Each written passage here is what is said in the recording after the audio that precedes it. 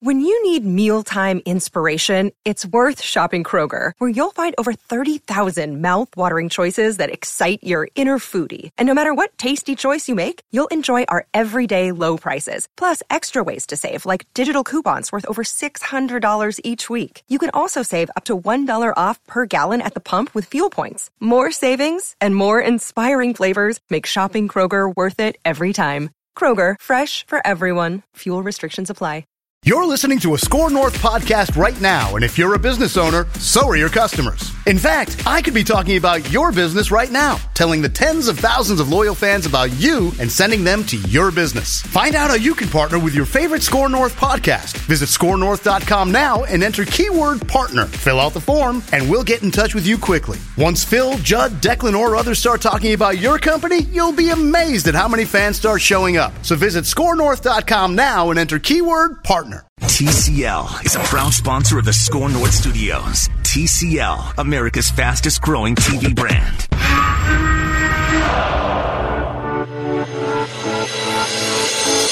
It's Purple Daily.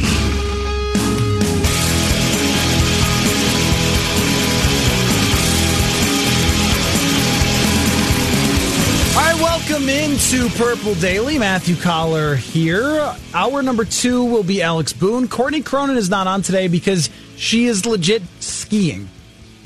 So she is out on the mountains and maybe writing a little on the mountain about Dom Capers being here after an hour's worth of press conferences at TCO Performance Center and a conference call with Mike Zimmer. So we have all sorts of sound from that we want to go through here in the first half hour. And then Chad Graff from The Athletic is going to join in our second half hour.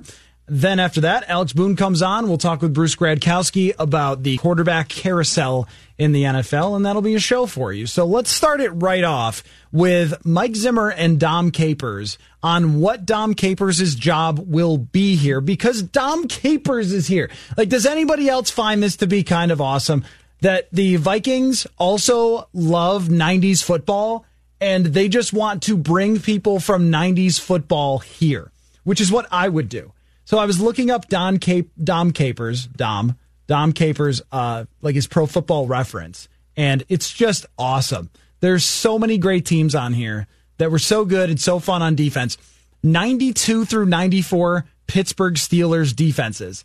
Those teams were unbelievable. They ranked 2nd, 8th, and 2nd in points against. And some of the gem players, we could do a hot routes alone on just the amazing players who played defense in the 90s for Dom Capers. Chad Brown, Levon Kirkland, Greg Lloyd, Rod Woodson, Carnell Lake, Kevin Green, Darren Perry, Joel Steed. Okay, this could end up being the entire show. Jeff Zagonia. You're just going to list players that played for Dom Capers for 2 hours. Love it. Oh, it's so great. Like, somehow Jeff Zagonia played for Dom Capers in the 90s. And I am sorry to anyone under the age of about 34 because Jason Gilden was also on the team. So great. And then he's with the Carolina Panthers when they first start as an organization. And just like the XFL is great, I also love the expansion teams. Doesn't happen very often, but when the Panthers and Jaguars came into the league, it was the best thing.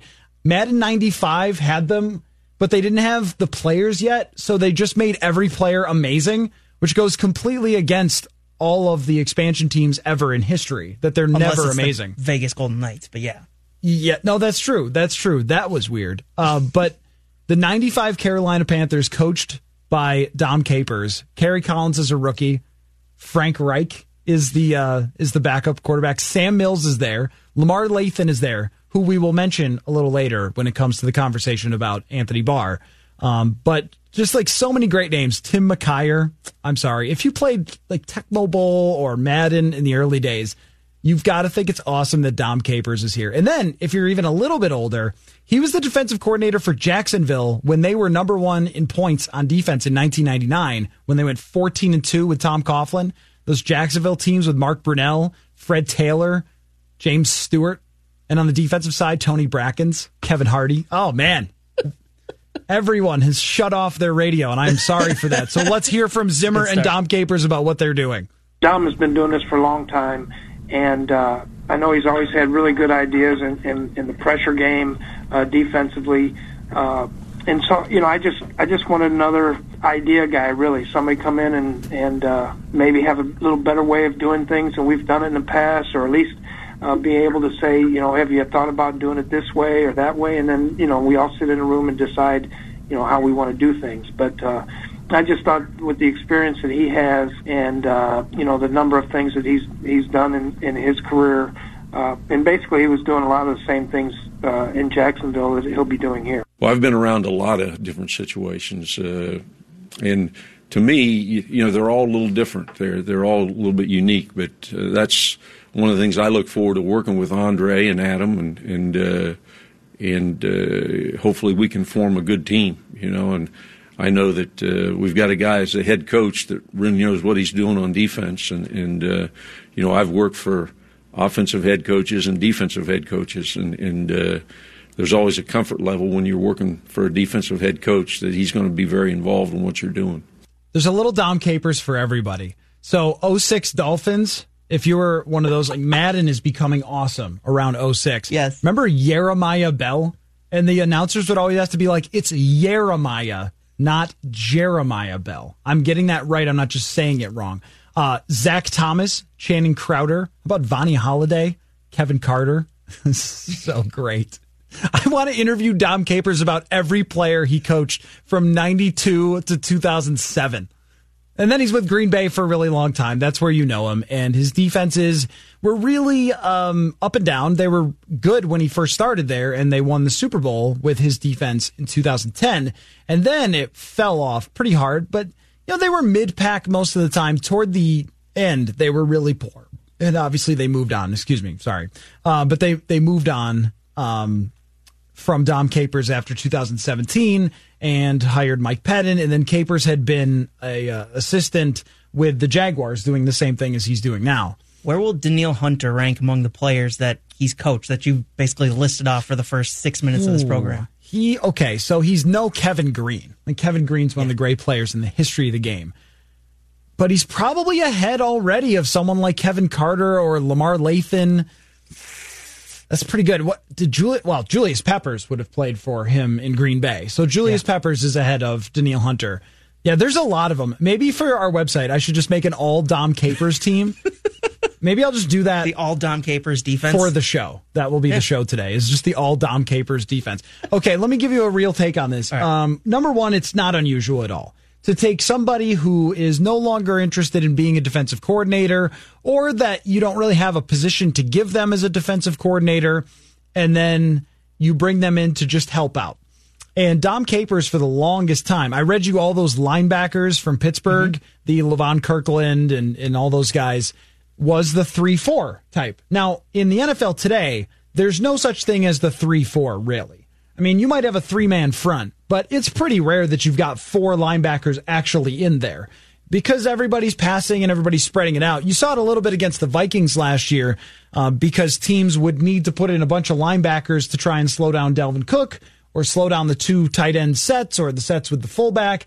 But usually you're talking about two linebackers and three men up front and maybe an outside linebacker that is much more of a pass rusher. So what Preston Smith or Zadarius Smith did, or, you might see this from Von Miller would be an example of this, or Khalil Mack, where they only rush the passer, but technically speaking, they're a linebacker. So it's still kind of the same look as 4-3, but bringing in somebody who can help you out, who's had a lot of success, who might have some good ideas on defense, is a thing that makes sense. And it made sense for Gary Kubiak last year and ended up working out pretty well. And if you're taking some 3-4 ideas and transferring them over to the Vikings, number one is Anthony Barr, for sure. That Anthony Barr is being paid like an edge rusher, like one of the star guys who comes up with double-digit sacks in the league. He's going to have a cap hit that's over 10. I think it might be like 12 this year and $15 million by next year. So if you're going to stick with Anthony Barr, you have to get more out of him than they got this year. By Pro Football Focus, he was a below-average linebacker this year, Anthony Barr. He only rushed the passer 120 times, which was actually the second highest of his career. and he got 22 pressures, 2 sacks, 7 hits by the Pro Football Focus numbers. That's not really getting $12 to $15 million in cap hit out of a guy who has a lot of talent. And if Dom Capers' role, like, my theory of having a coach for every player, if his job was to coach the Vikings on how to use Anthony Barr better to get him more sacks, more pressures, then you should be all for it. Because I think that, and you're just putting together some pieces here. They didn't want to be super specific, naturally, about Dom Capers' role and what he's going to bring to the table. But if you're really trying to just sort of put a few things together, I mean, at the right defensive end position is Everson Griffin, who might not be here. So how are you going to fill that spot? Well, you're going to draft somebody with a first-round pick? I don't know, because you got a lot of other needs. You need a left guard. You need probably a number 3 receiver. You need a safety. You need several corners. There's a lot of positions where that could go. And when you have Danielle Hunter already, do you want to spend that on a defensive end? Probably not. So then you're talking about how can you fill in the pieces? A Fadi Adenabo, or being able to have fronts that use Anthony Barr up against the tackle or up against the guard, or however you might decide to use him. And, somebody like Lamar Lathan, 1990 to 1998, everyone, is when Lamar Lathan played. So let me just make this comparison. He was a big, lanky guy who ended up getting somewhere between 8 and 14 sacks after early in his career he didn't. Lamar Lathan played for Houston early in his career, and his first 4 years are 0 sacks, 2 sacks, 1.5, and 2. And then he goes to Carolina, and he has 8 and 13, and then, he got old and retired. But it might be the same sort of deal. Kevin Green, even in Los Angeles with the Rams, was not the biggest pass rusher, and then he became more of a pass rusher under Dom Capers. Is the Dom Capers hiring another sign that Zim's not going to be able to spend as much on the defense as he has on the past? Now with Dom Capers, they essentially have, with the 2 co-defensive coordinators as their official labels, they essentially have 4 defensive coordinator minds on that defensive staff with Zimmer and Dom Capers, Patterson, and Adam Zimmer. Is this another sign that Zimmer's going to be told, you can't spend as much on the defense as you want because we have to spend on offense to help Kirk? So you guys are going to have to coach up these guys more? Yeah. No, I think that's part of it. That it might have to be, when he's talking about creating pressures, it might have to be more than just send 4. Yeah. Because a lot of times they've been able to just send 4 and then blitz on third down. It might have to be more blitzing, and it might have to be more creativity, because you're going to have young players at certain positions, and you might lose some of your guys that you've relied on for so long. So that is the Dom Capers take. Now, Gary was also at the podium as well. And if Courtney were here, she would be cheering Gary. He talked about working with Kirk Cousins. Well, I think you got to give him and his teammates credit. I mean, he played extremely well. Had a lot of help around him. The guys up front, Dalvin, the way he played, Diggsy, the receivers, Adam. He got a lot of help from Rudy and a good group. So, but I also think that we worked really hard to try to figure out what we think he does best and how we could grow from that standpoint. I think the number one thing Kirk did last year, he got rid of the football, and it's hard in this league to get that mentality that the ball's got to come out, for your team to be successful. So I think he took a step in that direction, but now it's time for us to grow off of that. And, how do we get better? He's in the prime of his career. He's a good football player. This is a good football team. And the better he plays, the better we coach, the further we have a chance to go in this business. So we'll keep pushing on that, but he's definitely doing his part. Man, I just love how many times they say football. This is so great. This is a good football player. It's a good football coach. It's a good football team. It's a good football running back of football. It's awesome. Kirk Cousins last year, this speaks to the Gary effect. If you go through Gary Kubiak's history as an offensive mind, play action has always been a big part of it. Just at random the other day, I was watching an old Denver Broncos, Jacksonville Jaguars game in the playoffs. And one thing I noticed was, yes, they gave it to Terrell Davis all the time, like every other play. But the plays that were not given to Terrell Davis were all play actions. So this is something that throughout the history of football has just worked and worked and worked. And defenses have not figured out a good way to stop the Kubiak and Shanahan style play actions. Last year, the only quarterbacks who had higher passer ratings with play action were Gardner Minshew in sort of limited duty. Actually, that's surprising. Gardner Minshew threw the football a lot, last year. didn't use a lot of play action because of John DeFilippo. Weird. But he had great numbers in play action. Drew Brees and Ryan Tannehill. Those are the only guys who had higher passer ratings than Kirk Cousins last year. 129.2. 14 touchdowns, 2 picks for Kirk Cousins, and averaged almost 10 yards a throw when using play action. I mean, that's the Gary Kubiak effect. And when you look at how much it was used, he was up at the top 6th most in terms of play action usage. And ahead of him, Garoppolo, Mahomes, Jared Goff, who's with Sean McVay, obviously, and then Lamar Jackson. So a lot of the better quarterbacks and a lot of the better schemes are using play action a lot. And that's where when Kubiak talks about having the best year of his career or getting the most out of him, playing to his skill set, this really works. Now, the question, of course, is, can you ever do enough? Because when push comes to shove, you can't just play action your way out of things. When it's 3rd and 15 in the Super Bowl and you need a 30 or 40-yard throw to Tyreek Hill, you can't play action there because they realize that you have to pass. So you can't fool anyone. You just have to make the throw. And that's where Cousins has had his problems. It's not just his running and his escapability. It's sometimes there just needs to be a big-time throw out of the shotgun on 3rd and long. And a lot of times for Cousins during his career, it hasn't been there. But I think they can repeat what Cousins did. It's the idea of getting him to another level that I would question. So everything else around you, as you mentioned with bringing in Dom Capers, everything else around the quarterback has to be really, really good. And Dalvin Cook can't get hurt. And Adam Thielen, I mean, against the Lions, he could get hurt, and with, Washington or something, he can. But if he's slowed down against San Francisco, that can't happen. So you have to have a lot of things fall right into place if they are staying with Kirk Cousins. And Kubiak, because he's old and wily, did not show his hand anyway in terms of how he feels about Kirk as a long-term quarterback, just about getting the most out of him in 2020, which even though we talked yesterday about trading him to a bunch of different places, probably not going to happen. He'll probably be the quarterback in 2020. Co-defensive coordinators, Jonathan. I can't say that I've heard this one before. No, I mean, I don't remember it happening. No. Andre Patterson, let's hear from him. Adam and I have had great communication in the 6 years that we've been together. When Mike called us both in and asked us would we consider doing this, Adam and I got together and talked a lot of things through, and I think it's going to be a great thing for our players and for our defense and for the Minnesota Vikings. So I have no concerns about it whatsoever.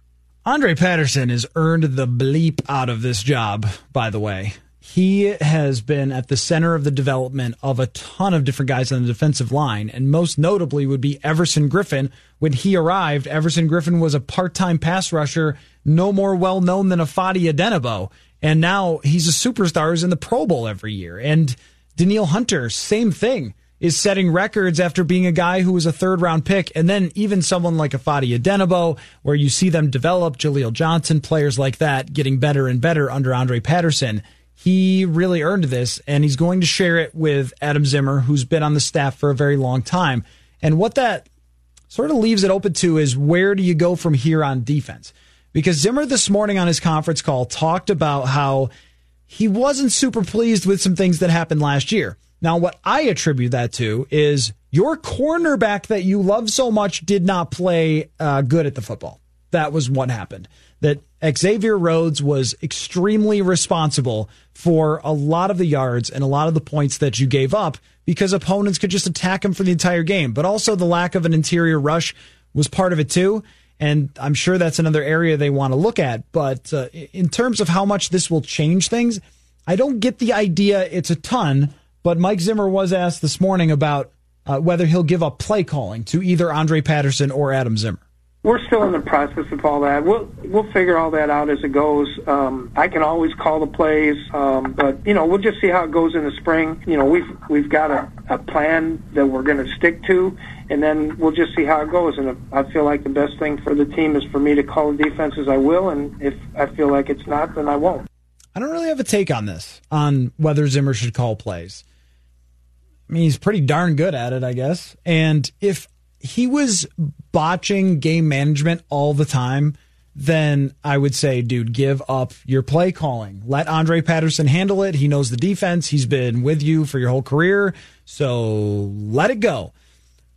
but it hasn't really been an issue. This is something where Zimmer will make a mistake a couple of times a year, and Twitter will just implode with, he's old, he doesn't know what he's doing, he loves punting. But when you actually look through the numbers in terms of how often they go for it on fourth down, how aggressive they are, compare the expected points added and all those sorts of analytics that you can use to decide whether it's a good decision or not, for them to go for it. Usually Zimmer's pretty good at it. I don't think that he loves punting. I do think that he likes to be a little bit more aggressive with whether he goes for it or not and things like that, and is more of upper third as opposed to lower third. He's not John Harbaugh where he's going for it all the time and being super aggressive, but he's also not doing what Mark Trestman did in the XFL the other day, which is kick a field goal down 17, when in that league that's a 2-score lead.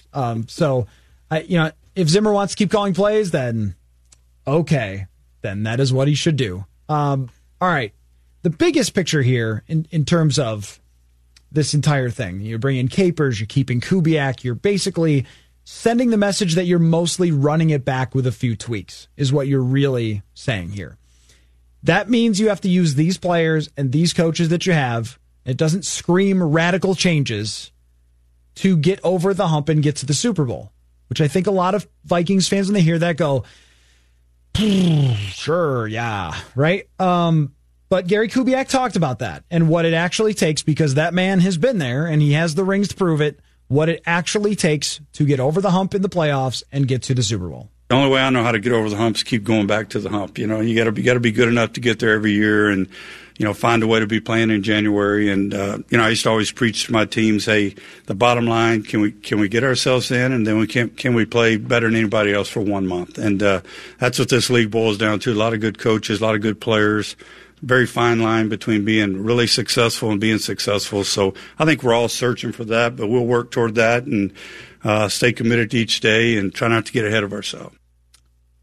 Same, Gary. Same. Try to stay ahead of ourselves. Yeah, I mean, look, if you are a Viking fan and you want them to do something crazy, if you want them to trade Kirk or trade up for Tua Tagovailoa or trade Diggs for a left tackle, whatever it might be, if you've got crazy ideas that are super fun, like me, I like to look at every possible outcome. Last year we were talking about Antonio Brown. That didn't work out. So sometimes it can be great for you. Sometimes it can blow up in your face when it comes to being risky. I don't get the sense that anything about this team says we're going to be risky. Now, that is not them speaking for the front office, but Zimmer and Capers and Kubiak, they've all have to have a sense of where this is going. Like, if you're Gary Kubiak, you're probably not taking the job unless you have a feel for what that might mean, for where you might go with your offense, for who's going to be your quarterback. I mean, he accepted the job in a day and a half, he said. That basically Zimmer came in right after Kevin Stefanski left and said, Gary, the job is yours if you want it. He thought for a day and a half about it and then said, all right, I'll take it.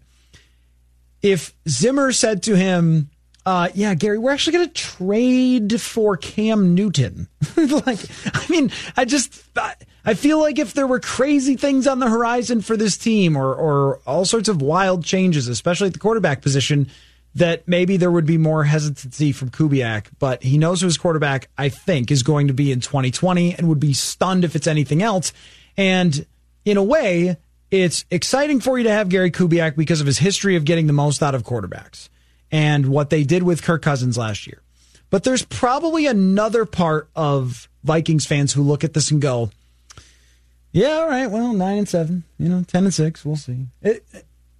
And there's something to be said for what the Wolves did of just blowing up the entire roster and trying something different. And I could say from watching last night's game, it was fun. They certainly shot a lot of threes and lost by whatever it was, 11. But they decided that what they were doing wasn't enough, and they were going to blow it up, and they were going to take a big swing, and it might not work. Karl Anthony Towns might not be enough, and those guys they put around him might not be enough. But at least you can look at it and go, it wasn't for lack of trying that they came up short. And for the Vikings, their trying is bringing in these other coaches to try and strengthen the coaching staff and keeping Gary Kubiak to keep this strong system in place. But I wonder if it just means, they're going to draft a defensive tackle in the first round and they're going to plug that guy in and be happy about him and lose Everson Griffin and sign a left guard or something. Does it mean that it's going to be the status quo offseason that they brought in Capers, moved up Andre Patterson and Adam Zimmer, two guys have been around for a long time, and then kept Kubiak? And if it is, well, one, not as fun for the show if there's not crazy moves. But also, I think there's probably a feeling of, we've done this already, though, haven't we? And that's not to degrade the people who are going to be coaching, because they're very, very good and proven coaches, and Kubiak is about as respectable of a guy as you get for production on offense. But when he talks about, well, you just got to get in and then see what happens, well, that's not really true anymore. You got to really have a top 5 offense, and you got to have a 1 or 2 seed. So if you're not doing something to get to that spot, then you're probably talking about a little more of the same. So let's talk with Chad Graff of The Athletic and see if he kind of agrees with that take and break down every element of Kubiak at OC, Capers as senior assistant on defense, Andre Patterson and Adam Zimmer as the co-defensive coordinators. We will do that when we return. You're listening to Purple Daily here on Score North. Hey there, it's Phil Mackey for Federated Mutual Insurance Company, and Federated is here to give business owners out there peace of mind. You pour your life and energy into a business, and the last thing you want is for something to happen that puts you on the defense, and that's where Federated comes in. Based in Owatonna, Minnesota, over a century of experience in standing behind business owners. If you're a business owner and you want some more peace of mind, go to federatedinsurance.com to find out more about your local Federated marketing representative. Federated Insurance, it's their business to protect yours. Jonathan here with the Score North download. We'll get you back to Purple Daily in just a moment, but first join Score North's Rami Maklov and Team KSTP at this year's JDRF One Walk to create a world without type 1 diabetes.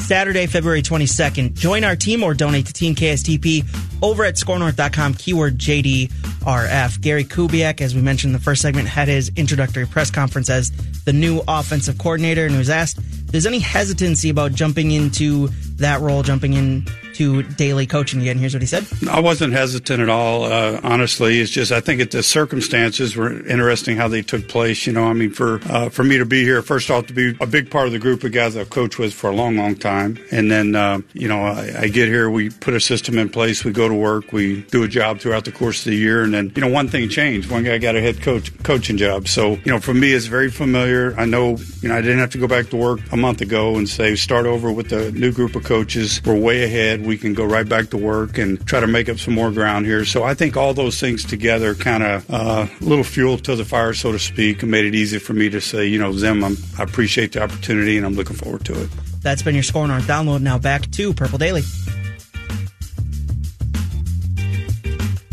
All right. Thank you, Jonathan. Matthew Collar here, and we welcome into the show from The Athletic Chad Graff, who is still recovering from a full hour of press conferences this morning. What's up, Chad? Just made an extra coffee, so the rebound is coming together okay. At least we were provided chicken to bounce back. I'll give the Vikings this. They do know how to get the media out. It's with catering Chick-fil-A. Yeah, no, I was hoping for a little wild rice soup, but I'll take it.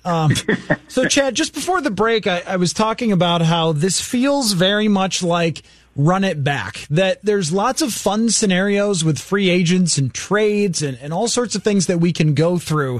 But when you see Dom Capers up there and Gary Kubiak, and we hear from Mike Zimmer on the phone this morning, it's really hard to convince me that we're going to get a wild offseason from the Vikings. I think we're looking probably at much more of a status quo. They're going to look at the needs. They're going to try to fill them the same way they usually do, and then they're going to run this thing back with the same offense, a defense with some tweaks, and see if it works. I think that's exactly right, and I think that probably aggravates a lot of fans who, even when you look at Dalvin Cook, where I think, in week 9 or 10, a lot of fans are saying, we got to sign this guy right now. How are we not extending him? This is the perfect guy to extend. And then, of course, he deals with some health issues at the end of the season and raises some eyebrows from fans. But I think just like what they're doing with the coaching staff. The Vikings are probably going to run back a very similar roster, or as similar as they possibly can, with their salary cap constraints. I think a lot of fans are looking, at all of these fun websites and things they could do. Could they trade Kirk Cousins to the Chargers and then bring back Teddy Bridgewater? Could they somehow find a way for Tom Brady to come here?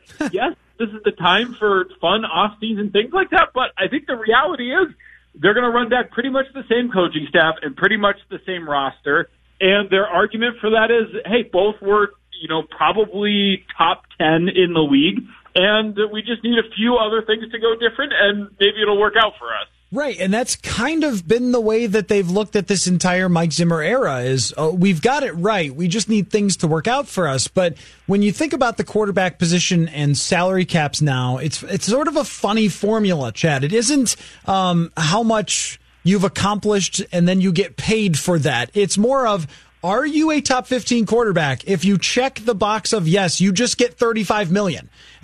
And that makes it really difficult, I think, for the Vikings going forward here. If they're going to sign Kirk and they're going to stick with Kubiak and they're going to stick with Zimmer and the same front office and keep running it back year after year, I think it's going to be difficult to really gain any traction. And maybe you get one more shot like you had this year where you're a playoff team and you win a playoff game or something like that. I mean, I think that staying with the status quo is just as risky as making moves that we would call risky. And I think part of what has to be frustrating for a lot of fans is that part of the rationale for bringing everything back and running it back and having Gary Kubiak as the offensive coordinator is that, as Mike Zimmer said, he feels like it brought out the best in Kirk Cousins. This was the best season of Kirk Cousins' career. And if I'm a Vikings fan, I think I'm probably a little perturbed by that. Like, this was, on the one hand, I think you look at it and say, yes, this probably was the best season of Kirk Cousins' career. His October was, almost top 5 MVP worthy. And yet, when you take it in its totality, like, the best season in Kirk Cousins' career got you smoked in the divisional round of the playoffs. Right. It didn't do anything for you against your biggest rival in the Green Bay Packers. It didn't do anything for you in Chicago when he faced a defense that could really rush the passer. So, yeah, I think by running it back, you're probably an above-average team again. You're probably a team that's going to fight for a wild card and maybe, if things break right, a division title. But also, the best in your quarterback didn't get you very far. And part of, this has been well broken down, and there are not a lot of other options for them, considering it's a fully guaranteed contract. But it just feels a little bit weird to say, let's run it back and hope that things break differently. Right. And so now here's my question, though, Chad, because Gary Kubiak, he's wily. He doesn't show his cards, right? Because he's been around for a long time, and he'll finish your question before you're even done answering it. That's how long he's been around. And now Kubiak in his history has moved on from a number of quarterbacks with an attempt to upgrade. And you go back to Denver and Brian Griese, and they go out and get Jake Plummer after that. And I wonder if with Kubiak, he would look at this situation and say, all right, for 2020, let's try to get the same amount out of Kirk and hope that it works. Well, we've got a lot of these good players that are still under contract, and we could fill some of the other spots if we, cut this guy, add this guy, and so forth. But I wonder if you were sitting next to Gary in the bar and you just said, so what do you really think? Do you really think, because there was a subtle criticism that was thrown in there about Cousins of, well, he got rid of the ball this year as opposed to last year. And I thought, this sort of thing can't elude Gary Kubiak, that there are some fundamental issues that keep you away from being able to go deep in the playoffs with this quarterback. It was a little weird when asked why this offense, why Gary Kubiak's system brought the best out of Kirk Cousins. His answer for a veteran 2-time Pro Bowl quarterback was, well, he got rid of the ball. That did jump out a little bit to you. Mm-hmm. But I think part of what makes this so tough for the Vikings is that Kirk Cousins does have a little bit of leverage here where he can go to the Vikings and say, hey, I'm in the last year of my deal. This is when we renegotiate. And, if you decide not to, perhaps I'm going to be more inclined to go elsewhere. And I'm sure there are some fans that would say, great, that's fine. You can certainly go elsewhere. But I just don't know how much of this is going to be Gary Kubiak's call to make. It'll be interesting to see how much say he has. But the Vikings are entering, I still think it's a fascinating offseason, even given the few moves that they can reasonably make given their salary cap. The fact that they've got to make decisions that are potentially unpopular, potentially extending Kirk Cousins, potentially paying a running back when many around the league are saying this is not the time to be paying a running back. So I do still think there are some interesting moves or decisions that the Vikings have to make. And before I get to some of the other things that we saw today, including Dom Capers, in which earlier in the show I just read great players that played for Dom Capers. If you missed it, you could podcast it for free, by the way. So, Chad, what do you think of the Stephon Diggs thing? Because I think there's smoke where there's fire, fire where there's smoke, however that goes, with Diggs. And the week 4 thing of skipping practices to send a message is more like the black cloud sort of going away for now, but could come back pretty quickly. And I don't suspect that he's super happy, but I also have a really tough time seeing this team being like, okay, yeah, we'll just trade him. I mean, that just, it's very hard to see with how much he's produced here as a Viking. He is coming off of the best season of his career. And on the one hand, I think I often look at it like a star player doesn't often skip a couple of practices, get fined the price of a house, and then, just go back to life being perfectly fine. On the other hand, why on earth would the Vikings trade Stephon Diggs? Right. He's a future star, one of the best route runners in the entire NFL, if not the best route runner, great at contested catches, great hands. He is what every team wants, and he's on a pretty team-friendly contract going forward. So I think the Vikings would have to have a great return for it. And I was even just looking at the numbers today. If they traded him before June 1st, they would actually take on more dead money than they would in cap savings. So even if a trade happened, I think it would probably be after June 1st. Otherwise, the Vikings would have to get a heck of a haul. So I just don't really see the Vikings in a spot to do that. Now, perhaps if they come out and really struggle and Stephon Diggs is unhappy and skips practices again, and this whole storyline is being run back again in 2020, then maybe they look at a trade midseason. But for now, I just don't really see it happening, largely because I don't think it would happen until after June 1st. And if it didn't happen until after June 1st, the draft picks that you would presumably get in return wouldn't be coming until the following draft after that. So I just don't really see it happening right now. But at the same time, I think that it's worth recognizing that for at least portions of this season, Stephon Diggs was not happy with the way things were going in Minnesota. Yeah, for sure. Now, when you say about the June 1st thing in 2021, it does ping in my mind a little bit of, stacking draft capital when you might need to draft a quarterback, eh? That might not be a terrible idea for the Vikings if Kirk isn't going to stay. Let's talk about co-defensive coordinators. Like you get your co-hosts, co-pilots. They have co-defensive coordinators now here in Minnesota. You like that, I guess? I don't know what to make of it.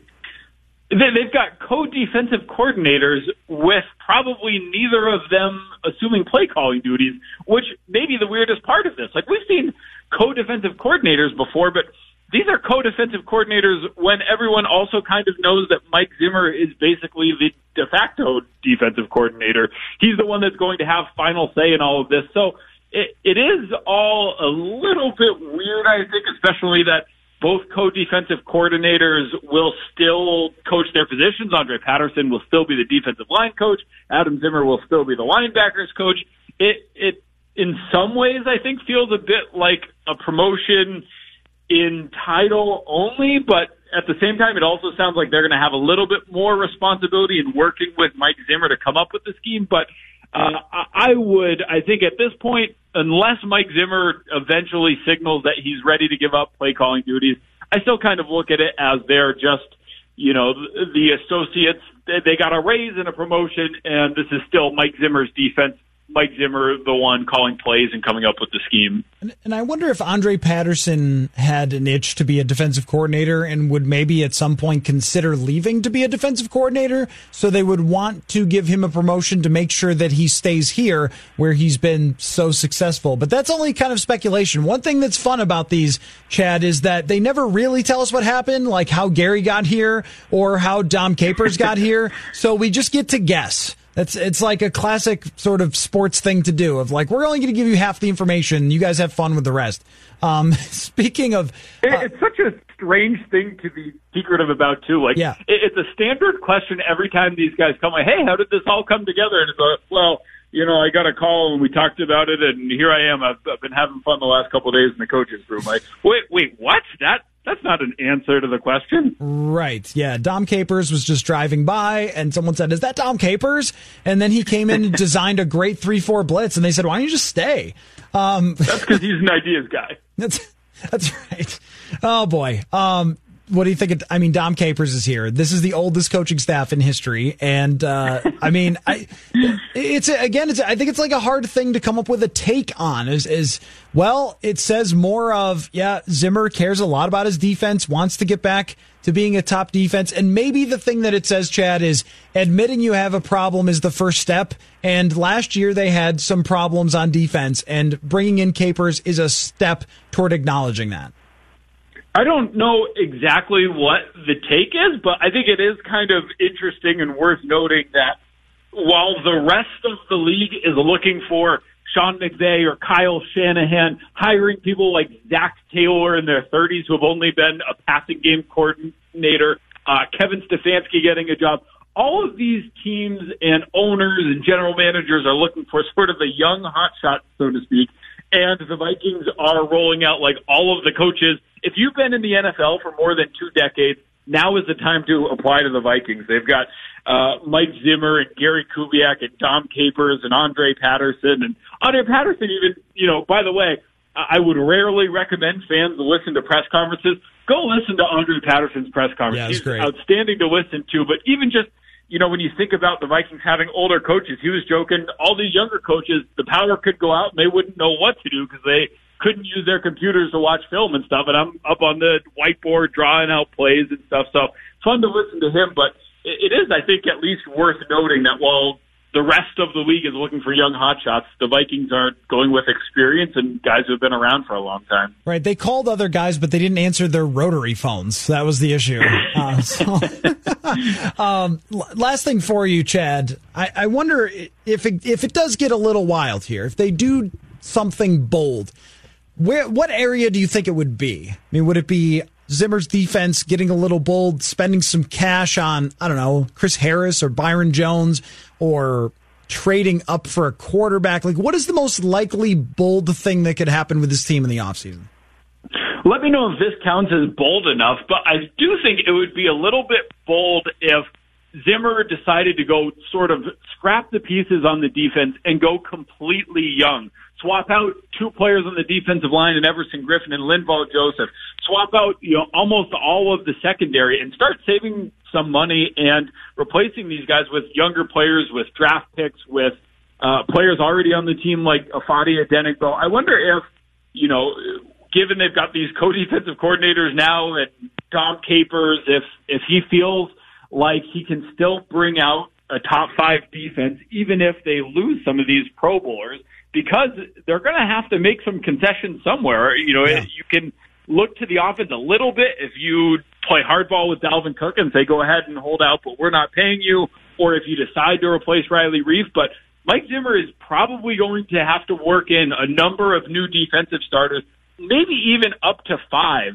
So I'll be curious to see if he's willing to do that, and if he is, then how it works out. I'm going to say yes, that does go under the category of bold, because when he trusts one of his guys, he seems to stick with it, even to a fault, as we saw with Xavier Rhodes. And then he even tried to half play it by having a cornerback rotation. Like, well, okay, the guy is one of the 5 worst corners in the league this year, and you still can't fully acknowledge that you want to put a bullet in that situation. And yet, here we are saying, are they going to put in Adenigbo and not re-sign Griffin? It just seems like they really want to run back a lot of the same things. So we will see, Chad. This will not be the last time we talk about it. I appreciate you taking the time to come on and have that extra cup of coffee, man. Of course. Thanks for having me. Thanks, Chad. Chad Graff of The Athletic. He has a podcast that you could find at The Athletic. I don't know what it's called, but it's at The Athletic. And he also writes a lot of very good articles there at their paid website. Ours is free, though, so... they do I'm great. Finding the name of that. They do great work at The Athletic. It's Straight Cash podcast, right? Yes, because Straight Cash homie Randy Moss. Is it bold to say that they would have to transfer over to the younger guys on defense? I mean, doesn't it go even more against the idea? I can't decide if it goes more against the idea of young guys to have Dom Capers here as an extra coach and Andre Patterson as your defensive coordinator. Patterson is really good at development for younger players, and we've seen that. And Afadi Adenabo is a great example. The guy had 7 sacks last year. He was cut twice by this team and then continued to develop under Andre Patterson and eventually becomes a significant player. But when you're in a window still, or at least you think so, I don't know if I think so, but they certainly do, that you're in a window to get over the hump, as Gary was talking about, and potentially, go to a Super Bowl is how you view it and how your front office views it. Are you really going to turn it over to, all right, Chris Boyd is now a starting corner and Mike Hughes is your top corner, and you're going to draft somebody, and that's how you're going to handle your secondary, and you're going to let Anthony Harris go and draft another guy in the 4th round and have him play, or sign somebody cheap who's more of a project. It doesn't sound like them. My guess would be, if just knowing Zimmer, he probably looked at it and said, well, our offense was good enough, and if we could only have the number 1 defense as opposed to number 5 defense, that's how we can get over the top, is by having this unbelievable defense that can get us to the end in the NFC, which is not a crazy thought. And I keep going through this in my mind because, of course, I like bold moves. I like going all in. I like going for it on 4th down. I also don't get fired if these things go wrong. But I think it pays off a lot, and the Chiefs are an example of that. And even to some extent, the 49ers are an example of that, of signing someone like Richard Sherman, where they kind of had to go out on a limb there. The guy tore his Achilles, which is usually the end of a career for most players, but they went all in on Richard Sherman. And they had some deals that were kind of big swings blow up on them, like Jerick McKinnon. That never worked out. It's been 2 years. He hasn't played a single down for them. And I think they've paid him something like $15 million over the last 2 years to not play a single down. So it can blow up in your face if you go all in. But even for the 49ers, trading for Jimmy Garoppolo was kind of a big move. They thought that they could get Kirk Cousins, or they would have been in position to draft someone else. And instead they go out and get Jimmy G based on a couple of starts with the New England Patriots and just make him their franchise quarterback. And so sometimes you have to do that to make a big change to get yourself where you want to go. And if Gary had asked me the question about how do you get over the hump, I'd say a lot of times you have to do something crazy.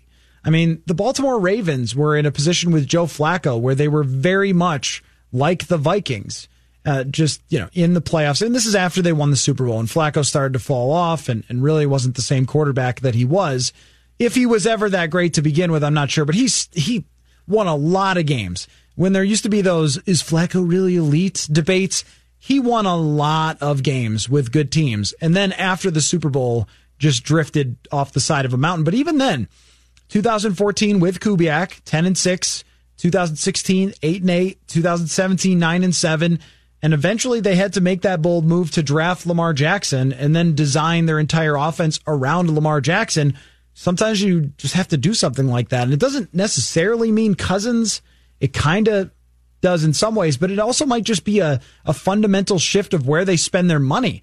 Last year, they were one of the highest spending teams in the entire league on defense and mid-pack on offense, despite having a quarterback taking up $30 million in salary cap.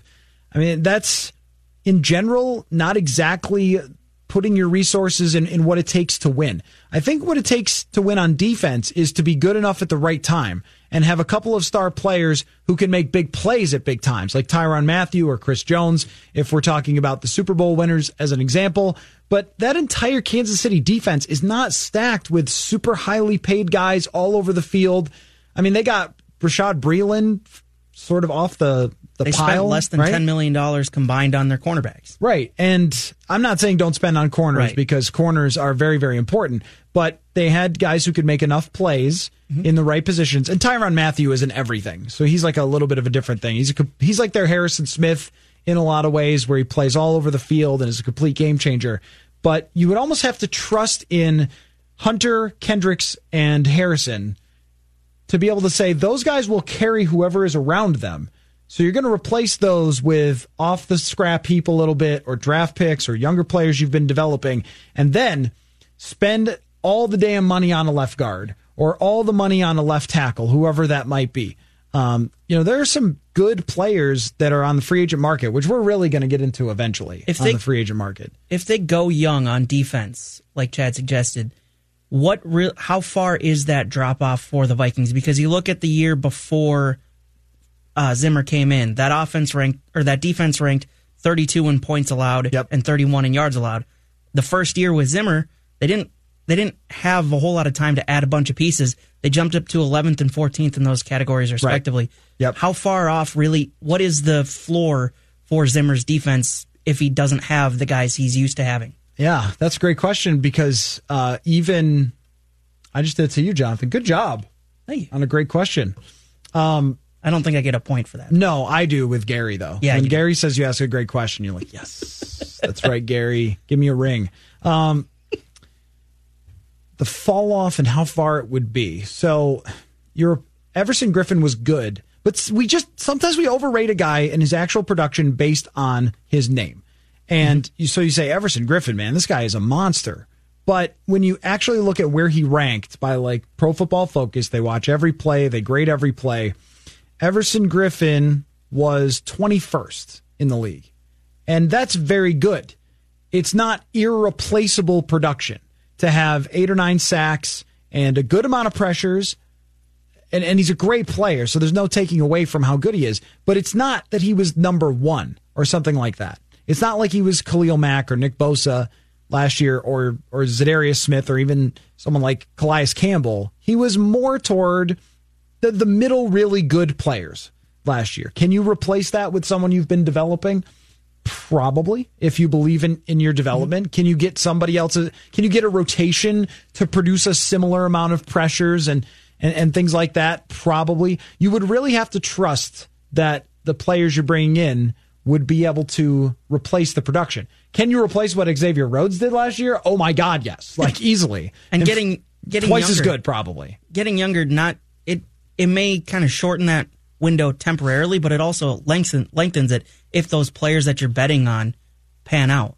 Yeah, I think so. You're right about that for sure. If they pan out, it's the if they pan out that's hard, because if you bring back, say, Trey Waynes, what do you know about Trey Waynes? He will be an average corner in the NFL every year you have him.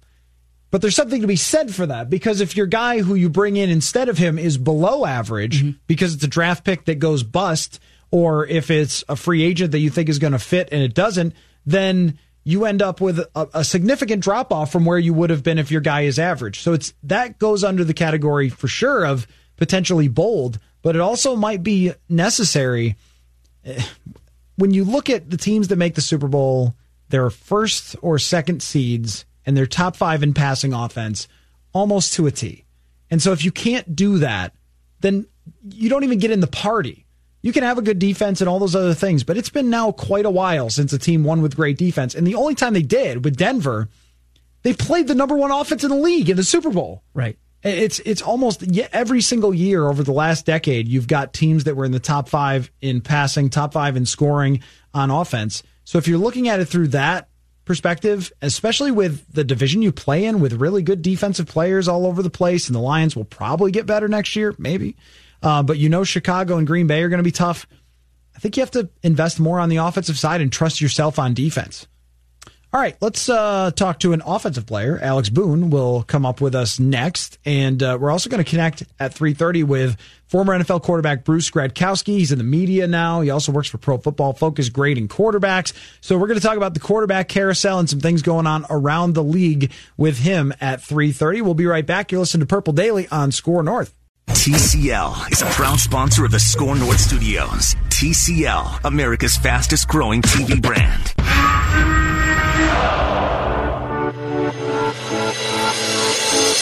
It's Purple Daily. The only way I know how to get over the hump is keep going back to the hump. You know, you got to be good enough to get there every year, and find a way to be playing in January. And I used to always preach to my teams, hey, the bottom line, can we get ourselves in, and then can we play better than anybody else for 1 month? And that's what this league boils down to. A lot of good coaches, a lot of good players. Very fine line between being really successful and being successful. So I think we're all searching for that, but we'll work toward that and stay committed to each day and try not to get ahead of ourselves. Jonathan, you ever seen No Country for Old Men? Yes. So good. I need Gary Kubiak to do the soliloquy at the end of No Country for Old Men. And I had a dream, and my daddy was there. It's just perfect. How you just combined Gary Kubiak in that movie? He looks just like Tommy Lee Jones, does he not? Yeah, he does. Okay. Really does. No, he doesn't. Yes, he does. He looks more like sounds Josh like Brolin. He looks more like Josh Brolin, Really? dude. Think And he so? sounds like him. Yeah. Josh Brolin? He's got like that big square head. Yeah, he does have a square head. Tommy Lee Dude. Jones doesn't have the square head, but he sort of talks like him. He talks more like Josh Brolin, too. Man. Dude, I know. See, now that just changed my whole perspective on everything. You're welcome. All right. I'm going to look up that speech at the end. I still think that he sounds and talks like Tommy Lee Jones at the end. All right. We'll find that. Are you thinking of Dom Capers by chance? No. Not the even way Dom Dom Capers talks? No. He doesn't look like Tommy Lee Jones. No, not look, but the way he talks. Okay, well, they all kind of have that old football guy way of talking. That's so true. I'm saying by the look. But Kubiak has this sort of like, what is it? It's like Southern drawl almost. Like it's like a real slow. I was thinking more of like this sort of reflective, like old Texas guy who's just reflecting on football, just out here thinking about, that time we had Howard Griffith go through the A gap and blast that linebacker, just like, right? We ran the wing tee. That was great. That's right. Back when I was John Elway's backup and, he had dirt in the old helmet and led that drive. Alex Boone with me, Matthew Collar, Purple Daily, if you could not tell. So what do you think of that, Alex? You were on a football team that got over the hump, and that seems to be a big conversation. It's like, how can this team go from being pretty good and real close in 2017, having the talent a few different times, but maybe bad luck befalls them in 2016 with Teddy Bridgewater's knee, and even in 2018 to some extent, I wouldn't call it bad luck, but a wrong decision at offensive coordinator, some more things didn't break their way.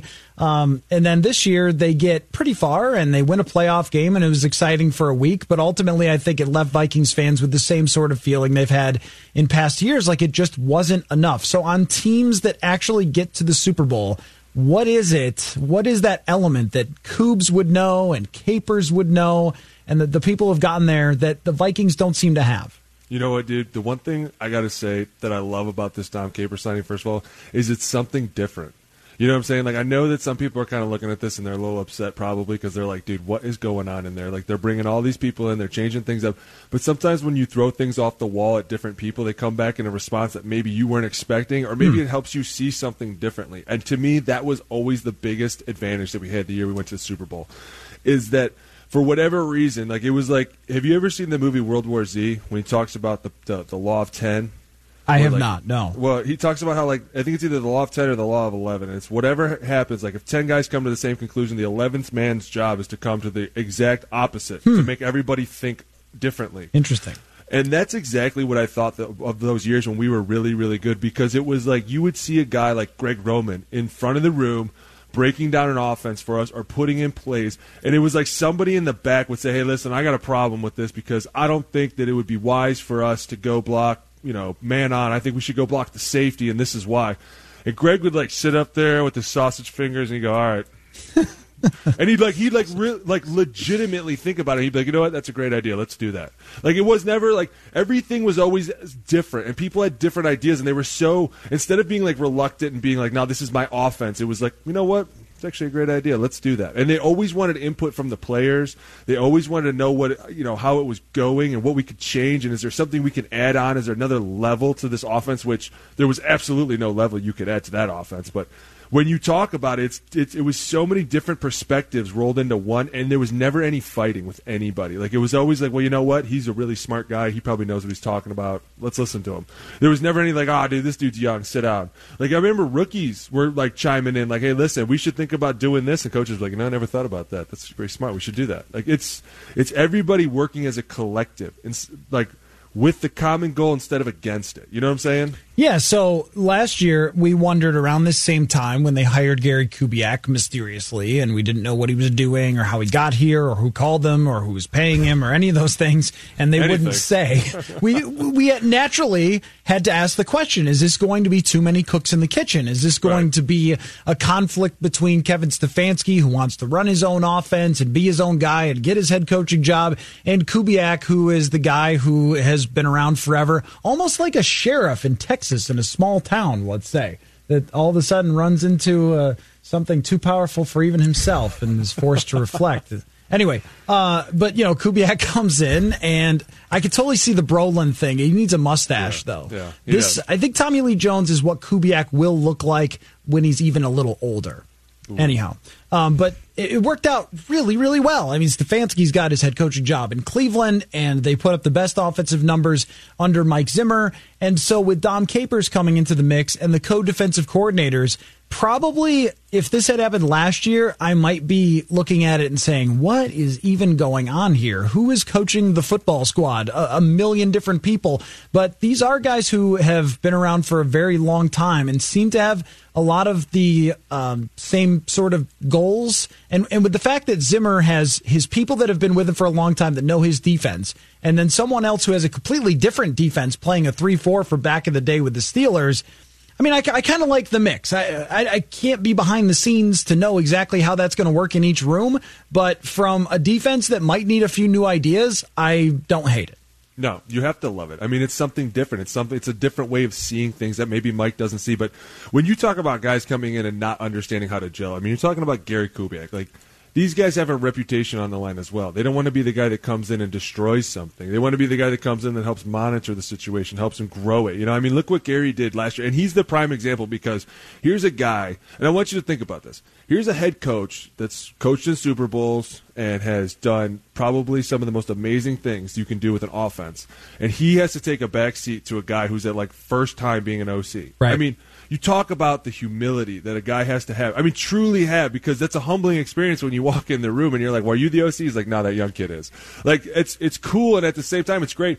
But imagine how he was feeling at the time. Like, I'm sure there was times where he was like, man, I could have done that better. I should have done, and he just kept pushing in the right direction, in a positive way. And I think that speaks to his character, and also to Dom Capers, the same way. These old school coaches, they're not going to come in and start fires. They're not just going to come in and blow up the building. They're coming in, hey, listen, we're here to help. I'm 70 years old. I want to win a ring. I'm not here for the drama of it. You talk about Dom Capers, a guy who is so well respected. Like, when I saw that he signed here, I was like, man, I wonder how Green Bay feels about that. Like, they're probably pissed as hell. But because there's another thing that you can add. There's so many things that you can help with an organization when you're like, listen, I've been in that org. I know what they're doing. I know how they're thinking over there. That's another level of advantage that you have in bringing in a coach like that. So let's say that this means, because I tend to read it a little bit like this, that they believe they just need a little bit more with what they have to get over the hump.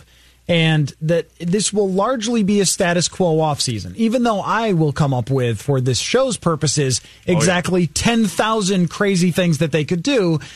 They probably won't do that many of them. They won't trade Kirk Cousins. They probably won't trade Stephon Diggs. And I wouldn't even be surprised if Everson Griffin ends up coming back on a new contract, even if he voids his deal because he can and becomes a free agent. Zimmer loves his guys, and it just wouldn't be surprising to have a lot of the same people here again with a few minor tweaks. If they do that, Alex, Vikings fans will be upset. But how bad of a move would it be to bring it all back with now Kubiak and Capers in the mix? I think I mean, when you're obviously looking offensively, I'm not as worried as I am defensively. I mean, when you talk about you're talking about bringing Xavier Rhodes back and just letting Anthony walk away. I mean, you'd probably move on from Rhodes, but maybe you say like keeping Trey Waynes or something like that would be status quo, and then you replace Rhodes with Mike Hughes. All right, yeah. I mean, you're talking about keeping then Trey. Then I like that move. I think that there are some pieces that need to go, but I also think that you need to upgrade a piece or two. I think that every offseason you need to throw in, and I've said this last time, fresh blood, but not only that, but somebody that is really, really good at what they do and can come and bring in new life and can show a different perspective as well in the playing field. I mean, a Byron Jones, someone like that. I mean, you're going to need something on the defense. I think it's great that you have two co-defensive coordinators, and I think it's great that Dom Capers is coming in. Like, you're taking steps in the right direction, and they're all good, but somewhere you have to elevate the talent on the defense. Like, it needs to happen. Yeah, I agree. Yeah, it needs to happen, even though that last year they were still very good.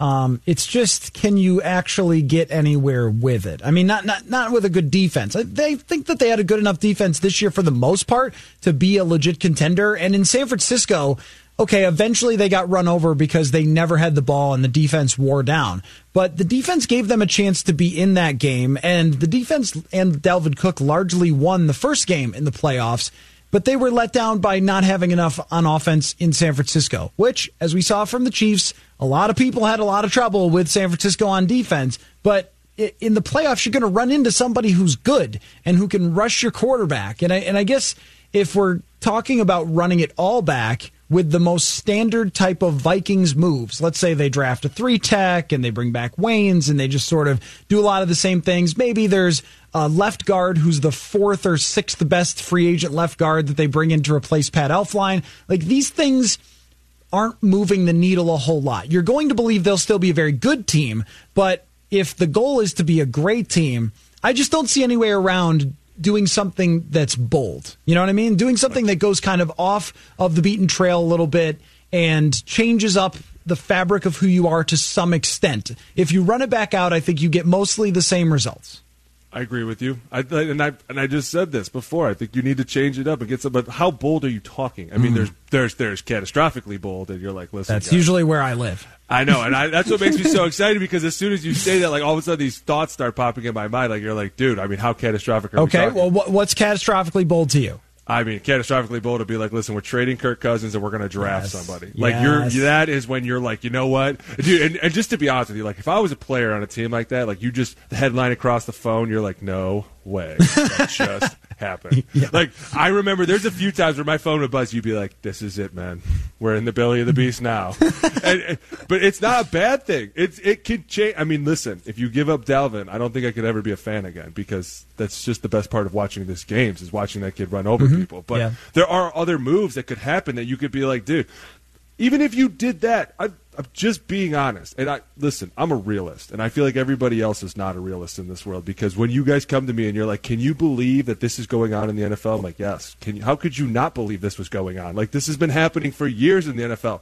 But if they were to trade Kirk, would it really be that, like, oh my God to you?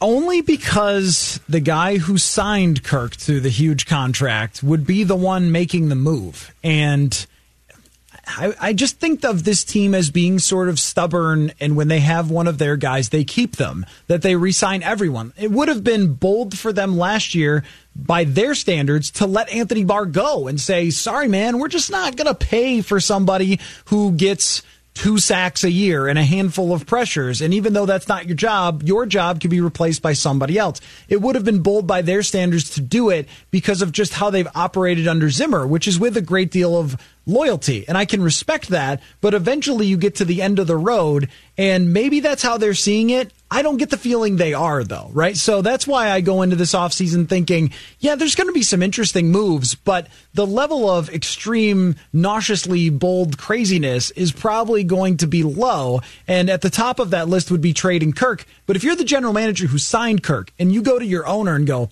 see, what happened was he's just, I thought he could run a little better, and he can't. So now here's what I'm doing. I just don't know how much the owners are going to look at it and go, wait, didn't you just tell us 2 years ago that Kirk was going to get you to a Super Bowl? Well, yeah, but what happened? You know what I mean? Like, it might be a tough sell to be like, yeah, we're actually going to trade him for Dak Prescott now, or Jimmy Garoppolo or something. But that's something that, like, if you listen to Michael Irvin, could be possible, because according to Mike, Tom Brady's going to Dallas, which is going to free up Dak. But here's where I'm really confused right now. Zim and Spielman's contract is up after this year, correct?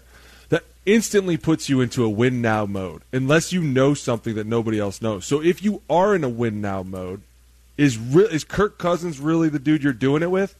That's what I'm saying. Like, there are win-now modes that you see guys like, wow, they are really in it to win it. Like, they'll do anything they have to do. Is it going to be like that? Or is it just going to be like another, hey, we're really going to ride with this team again this year. This is all our chips. Unless you know something that the rest of us don't know. Because when you're technically on your last year, if you don't go into the playoffs or at least deep, they're like, listen, look at Jason Garrett. They were like, listen, man, we've had our fun. We've had our run. We can't do this every year, and we're good. Yeah, and that's what I wish I could just sort of sneak in and get, kind of bug some of the rooms in there and hear whether they think that or not. I mean, now I agree that they have run it to the end and it needs to change. Like, that's how I look at it. You've taken this as far as you could take it, and if you run it back, you're not a Super Bowl contender in my mind. Even though Zimmer's going to think, I could coach up these guys, and the front office is going to say, no, I'll find a draft pick that'll work. But you don't know that. Last year, your draft picks worked out great. The year before, the guy tore his ACL, and you never got to use him.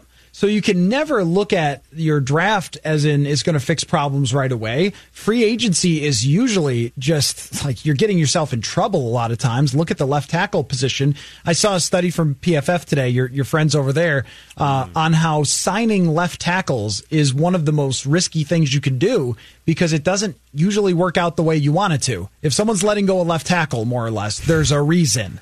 So it kind of stands to reason that would be the case. That's the way I have gone into this offseason is thinking if you run it back and you hope for different results, it's kind of the Einstein quote that everybody uses that, it's the same thing, hoping for something different. And you could still be very competitive. They could still have a really fun season, and they could still play on Wild Card Weekend and not make the Super Bowl is kind of how I look at it. So somebody tweeted me earlier in the offseason and said it would be risky not to be bold, which is sort of a fun little sentence. They were right. And I agree with that, Yeah.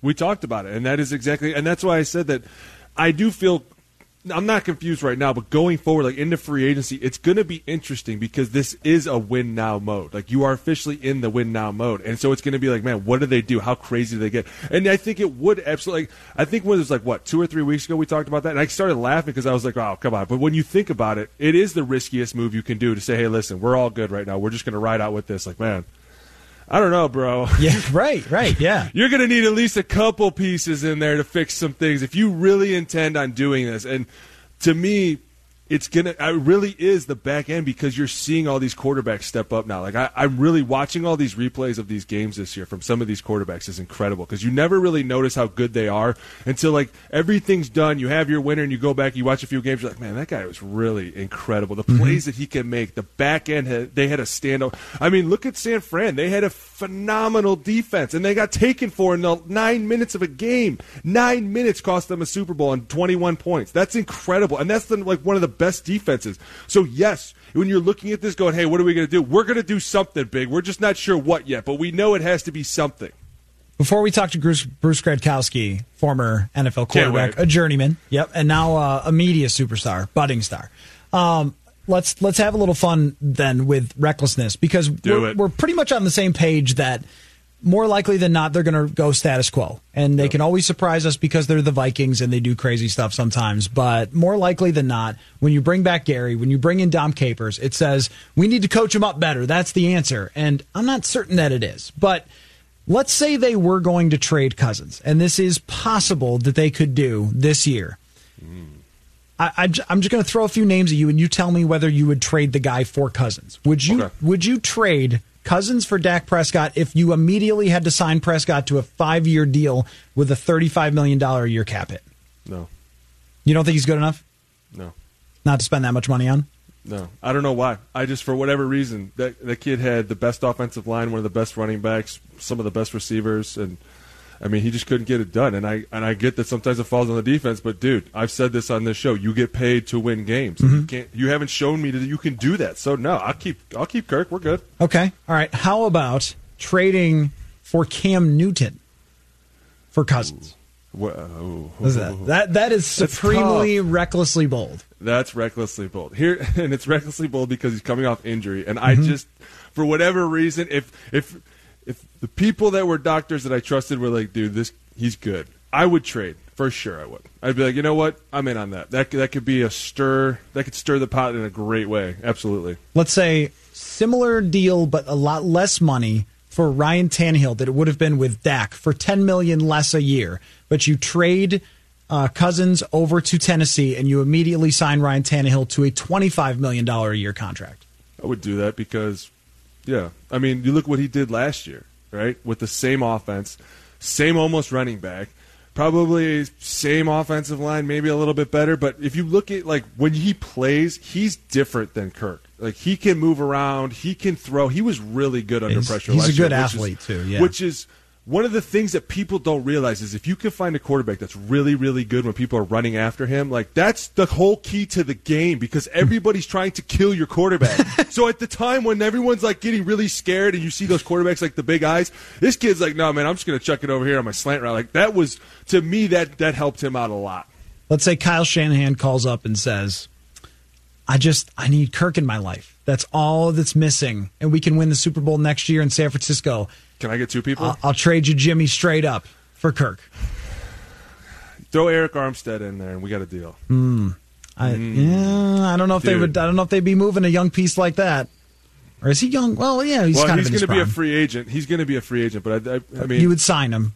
Oh, yeah. For sure. I mean, for sure you would want him because the interior rush for the Vikings is just not that great, and he can bring that. He can move all over the defensive line. He's one of the pieces I think that they go after because not only can he play all over the D-line, but he can play almost every down. Like, he's a good run stopper. He's a good pass rusher. And he is dude, him and Daniil, get out of here. Would you do Kirk straight up for Jimmy G? If I'm Rick, I would, just because I think that the sentiment between Kirk and the team has kind of lost its flavor, and I think that Jimmy coming in would be a fresh, and plus Jimmy's the kind of guy to be like, listen, I don't need to throw the ball. You want me to hand it off? I'm great with doing that. Like, he would keep the offense calm to me, and that's really the only reason I would do it. They're the same quarterback to me. He's also got a better cap hit to deal with than Jimmy? Cousins does. Not by a ton, but by enough that's one player or a rotational defensive end or something like that. Which is a lot now. Yeah. That's a lot. Rotational defensive end, that can come up huge. Because think, those guys not only, like, look at Stephen Weatherly. Plays, like, all the special teams, right? Plays defensive end, shows up at times. Like, you're like, wow, I see you, Weatherly. Good job, dude. Like, he has come a long way. But guys like that are valuable to a team. Yep, love them. Exactly. Love them. Okay, that was fun, absurd recklessness since we talked about how it's probably going to be the same for same old too long. All right, Bruce Gradkowski, he does a lot of different things, including NFL Network Radio, and he also does work for Pro Football Focus as well, which you can grill him on if you want, because I know you're a big fan. So when we return, we will talk with him, a former NFL quarterback, a journeyman, in fact, when we return here on Purple Daily. Jonathan here with the Score North download. We'll get you back to football and Purple Daily in just a moment. But first, you can win 4 tickets to Arnie's Cabin at this year's 3M Open through the Score North mobile app. Download the app, register your app, and enter to win. Tickets include tournament admission for Thursday, July 23rd, access to a climate-controlled hospitality tent near the 18th green, and complimentary food and a full bar. For tickets to this year's 3M Open, visit 3mopen.com. We'll get you back to Purple Daily and more football in just a second. But coming up on Mackie and Judd with Rami, we have day 2 of 10 days of Twins talk, and we'll be talking with Derek Wetmore via the phone line from Fort Myers, Florida. We'll be sure to mention Marwin Gonzalez, who spoke today. He was on the 2017 Astros, and he was talking about feeling remorseful for what they did, saying, I'm remorseful for everything that happened in 2017, everything that we did as a group, and like the players that were affected directly by us by doing this in some other teams, and that's what I feel the more regret, and that's what I'm remorseful. The second day of 10 days of Twins Talk coming up at about 4:30. I'm Mackie and Judd with Rami. But now, back to Purple Daily. Thank you, Jonathan. Matthew Collar, Alex Boone here, and we welcome in one of the great all-time Toledo Rockets quarterbacks. Yes. He works for NFL Radio. Oh, yeah, by the way, played 11 years in the NFL and also works for Pro Football Focus. A very busy man. Bruce Gradkowski. What's up, Bruce? What's up, guys? Thanks for having me on. Yeah, for sure, man. Now, I want to start out with you explaining to Alex Boone the virtues of Pro Football Focus, because I quote PFF all the time here on the show, and you being a former player, I feel like Alex has to be conflicted as a guy who doesn't love statistics. Help me out, Bruce. Well, I think, I'm not a huge statistical guy either, but the thing I've loved about Pro Football Focus this year especially was my access to all the film, the data, and I really have grown an appreciation for the guys that work there, and they're all basically gym rats. They're all coaches or wannabe coaches, or all they do is watch film and grade film. I mean, we're talking about every play, every player, every game. I mean, it's insane how much film everyone watches. So I have a lot of appreciation, and I can see why it would benefit NFL teams, college teams so much, because it's impossible to watch every single guy, especially now coming up to the draft. So I feel like the PFF data, there's so much data that it's actually a shortcut for guys to be like, you know what? Here's their top 10. Let me go take a look at them. And now you can organize them into your top 10 and who you feel is good. But I think there's a lot of good data. There you have it, Alex. There you have it. No. Listen, when it comes to scouting, I'm all about those services. Whatever you need to see as many players as you need to. But when it comes to the pros and watching film and breaking down a pro game, I have a problem with that if you're not in the room, and I always will. No rebuttal. I love it. Did you catch that, Bruce? No, I didn't hear it. Oh, okay. We were basically just saying that I have no problem with the scouting service portion of it. I just have a problem with if you're breaking down offensive film in like an NFL room and you're not actually in the room, but you're giving out grades. That's the only problem I have with that. Yeah, no, I hear you with that, because my brother played offensive line, and he says the same stuff. He's like, man, they can't, they graded me bad, and I just they don't know what our blocking assignment was, and they this and that. And what I say though is, like, so when I grade the quarterbacks, if something happens in the route that I'm unsure whose fault it was, it's a miscommunication. You don't downgrade the receiver or the quarterback if you're unsure what happened. But, a lot of times, too, if I see a post route, a skinny post being ran, it happened to Baker Mayfield this year. Callaway should have cross-faced to the cornerback. He took one step like he was going to cross-face, then went behind the DB. It gets intercepted. Well, now I'm not going to put that on Mayfield, because I know that the receiver's route has to cross-face on that kind of post. So it's things like that. So up front, and you know how it is playing O-line, and when you kind of get your butt whooped, or when you pancake someone, so you're actually grading on what is happening. You're not going to always try to just guess what their assignment was. But if a guy's on a guy and gets beat, then you could possibly get a negative. Bruce, was there something specific that you learned from doing all of that work? The QB annual is unbelievable, by the way, with all the data that's in there from you looking at film and doing grading and things like that. Was there something that you took away that even you, as a former NFL quarterback, learned about quarterback play in 2020? Well, I realized I didn't know I liked coffee that much. On Sunday nights, I would watch all the games during the day. And then around 7:30 at night, I would start getting in the coach's version of the film, and I would watch film from about 7:30 till 3 a.m., and then wake up the next morning and try to bust it out as quick as I could till about 2 in the afternoon. So I'm going through over 1,000 passes every week trying to grade them, and you're seeing a lot of good concepts. I would always look forward to grading, the Chiefs because of Andy Reid and Mahomes, Kyle Shanahan, McVay, just love their shifts in motion. So you pick up a lot of good stuff. And then you just get a feel of how quarterbacks are playing. And a lot of times, too, as the season went on, I could always know, like, this guy's going to give me a turnover-worthy play at some point in this game because that's just what he does. And, it would kind of always happen. So it's kind of cool how I just got a feel of how some of the guys were playing, and you would expect what you'd expect because they did it week in and week out. Talking about quarterbacks, let's talk about the one up here in Minnesota and Kirk Cousins. You've obviously seen all of his passes. What would you say about last year that he improved on as opposed to the year before? Well, I think Kirk, he gets so much, there's so much criticism on him, and he is such a good passer. I'm talking about a pure passer, great release, accurate, smart, makes good decisions, good feet. He can really do it all, and he really can run an offense, better than a lot of guys. And, people want to question about winning the big games or not, but I think this year, on the field aside, I think he handled everything very well. I think, with a kind of rocky start a little bit with that offense and, kind of internal struggles, and you're hearing about things, and then he kind of went on that streak of they were so dominant offensively, and he was one of our top-graded quarterbacks for a little while there.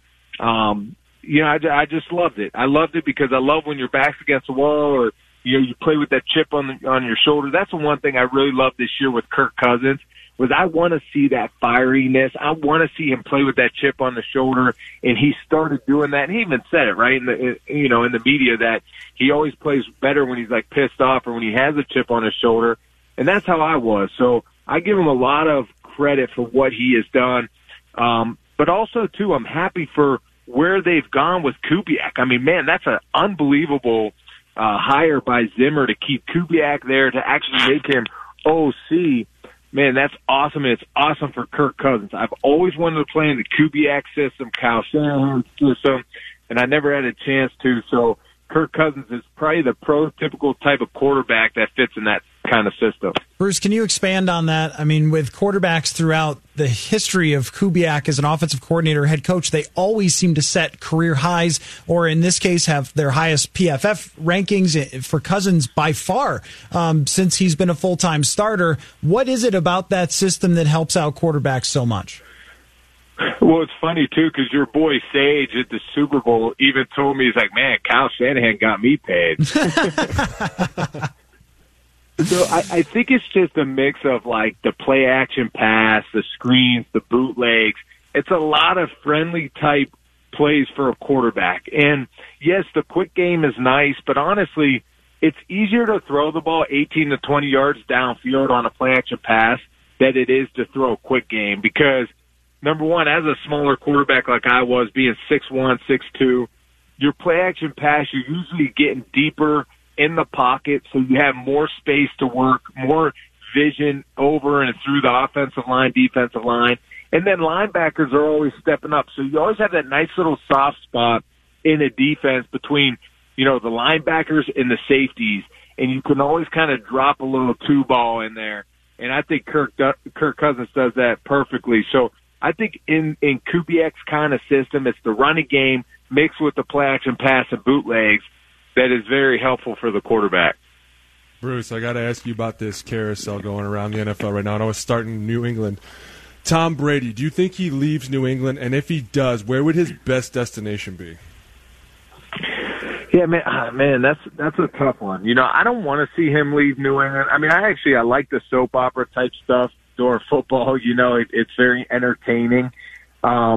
And I'm interested to see, like, if Brady can do something elsewhere and lead them to the championship because I love what Brady brings in the locker room and his work ethic and just his mindset in general. But I don't see him leaving New England. I don't think Robert Kraft will let that happen. I think at the end of the day, if Brady wants to go out on top, I think New England and Bill Belichick is the place for him to be. But if not, I think you got to look for him to go to a team that he knows can be very successful and that they have the pieces around him. I know there's been some chatter about, man, what if they got him in Dallas, but I don't know if you steer from Dak Prescott because he's the future there, I would think, because he's younger. You have a lot more years in him. And then you look at Tennessee with the Titans and his relationship with Mike Vrabel and how close Tennessee was this year. But then it goes back to it. If I'm a team and I'm looking at Tom Brady, you got a few years with him where, Tennessee, if you re-sign Tannehill, that chemistry they built this year, I think that suits you better for the long term. And same thing with the Cowboys. So I think though, like if Brady goes somewhere, he's going to want to go where they already have pieces established, and he could get to the Super Bowl again. So, but I don't see him leaving New England. I think a lot of things will happen, but at the end of the day, he's right back in Foxborough. Talking with former NFL quarterback Bruce Gradkowski, also now a co-host on NFL Radio and works for PFF as well. So, Bruce, I want you to give us some reckless speculation. It's what we love to do on the show, where we just go into the boldest and craziest things we could think of. And this offseason, I'm just pouring it all over me with these quarterbacks. It's amazing. It's like a dream scenario of having 10 different teams that can have different quarterbacks. Give me the boldest prediction you could make about a quarterback ending up at a place that we never see coming. Oh, man. Get bold, Bruce. You can do it. Don't be afraid. Yeah. Well, and the thing that's cool, though, it really is. I mean, you see Tom Brady out there, Phillip Rivers, Andy Dalton. I don't think it's too bold, but I could see Andy Dalton being in Chicago would be a great fit for him. I'd like to see Andy Dalton in New England. I think that would be actually a perfect fit. Andy's still young. He brings a little more athleticism than Tom Brady. And I'd like to see if Andy could win the big game if he would go there. I look at Tom Brady and Phillip Rivers. I mean, Phillip Rivers, does he sign with like Tampa Bay? I think, the Colts is an interesting one with his relationship with Frank Wright. And I don't know if these are bold enough for you guys, but it's just situations I've been thinking about kind of, and I love those kind of situations, some soap opera type stuff. So, what's kind of the boldest ones you guys have been talking about? I had Cam Newton going to the Raiders somehow.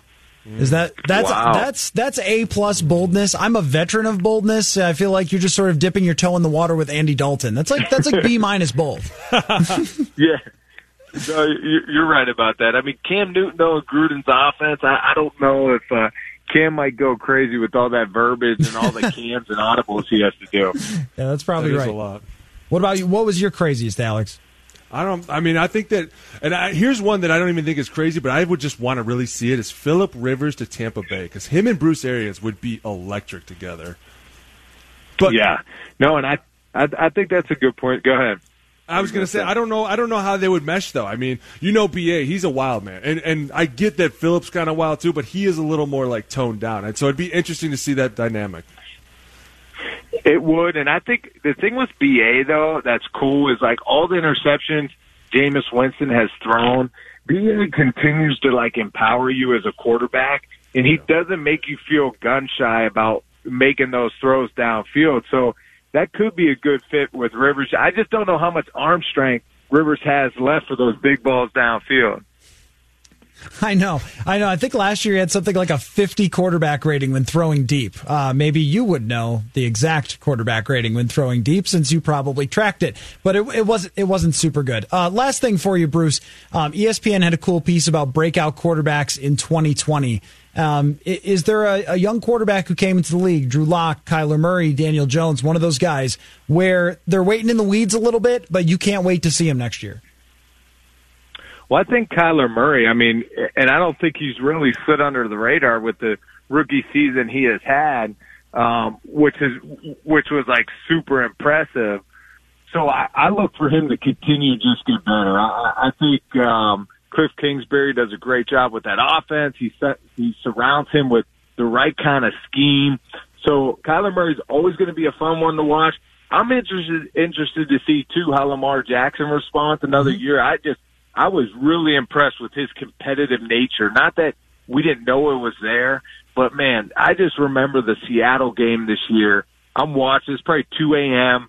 I'm drinking probably like my fourth cup of coffee, and there's no announcers. It's just a coach's film. And I remember being able to feel his competitiveness through the film. And I was like, man, I would just love to have this guy on my team because of what he brings in the locker room. So I want to see if the Ravens can do it again for how dynamic they were offensively, and if teams can figure them out and stop them. And, Drew Lock's another one. Drew Lock coming out of college, I wasn't too impressed with his feet, his footwork and stuff, but I knew he had the arm strength and the ability.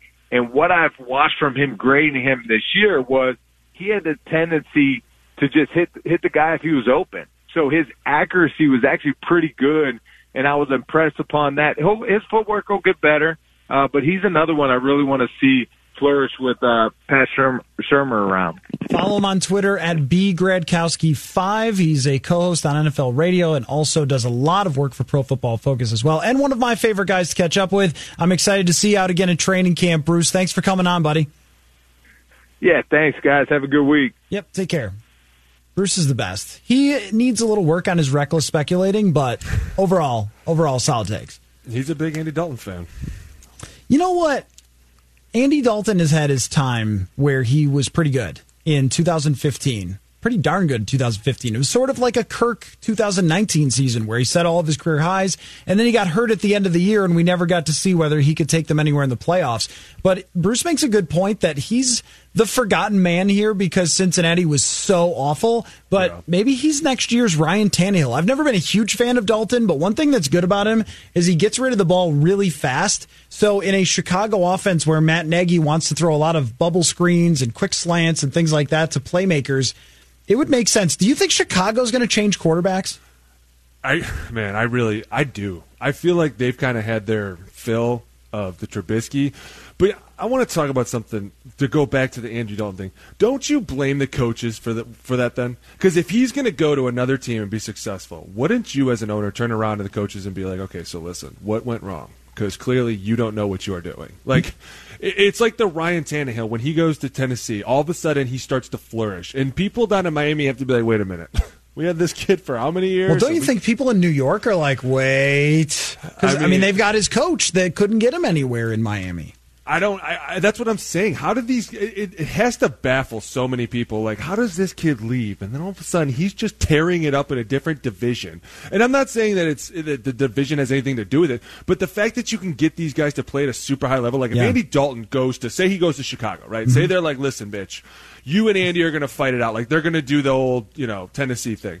And say he comes out and Andy has a great year, takes him to the playoffs. Wouldn't you want to turn back around in Cincinnati and be like, dude, you had this kid for how many years, and you went to what, 1 or 2 playoff games? That's it? Like, why wouldn't you create more of an offense around him instead of trying to make him something that he's not? Like, doesn't that like your biggest pet peeve? Oh, yeah, for sure. And our buddy Sage Rosenfels was freaking out last year about Chicago's offense not really working for Trubisky. And I'm sure that was to some extent the case with Tannehill and Andy Dalton. I asked off the record a successful quarterback in the NFL what he thought the difference was between quarterbacks who make it and they don't. And his answer was, there's obvious stuff like accuracy and can you handle the offense, but he said just situation. I mean, a lot of times it comes down to, did they put you in a situation to succeed? And even to some extent, we saw that with Kirk last year. With Andy Dalton, he was very much put in a situation to succeed in some places in his career with some really good Cincinnati teams.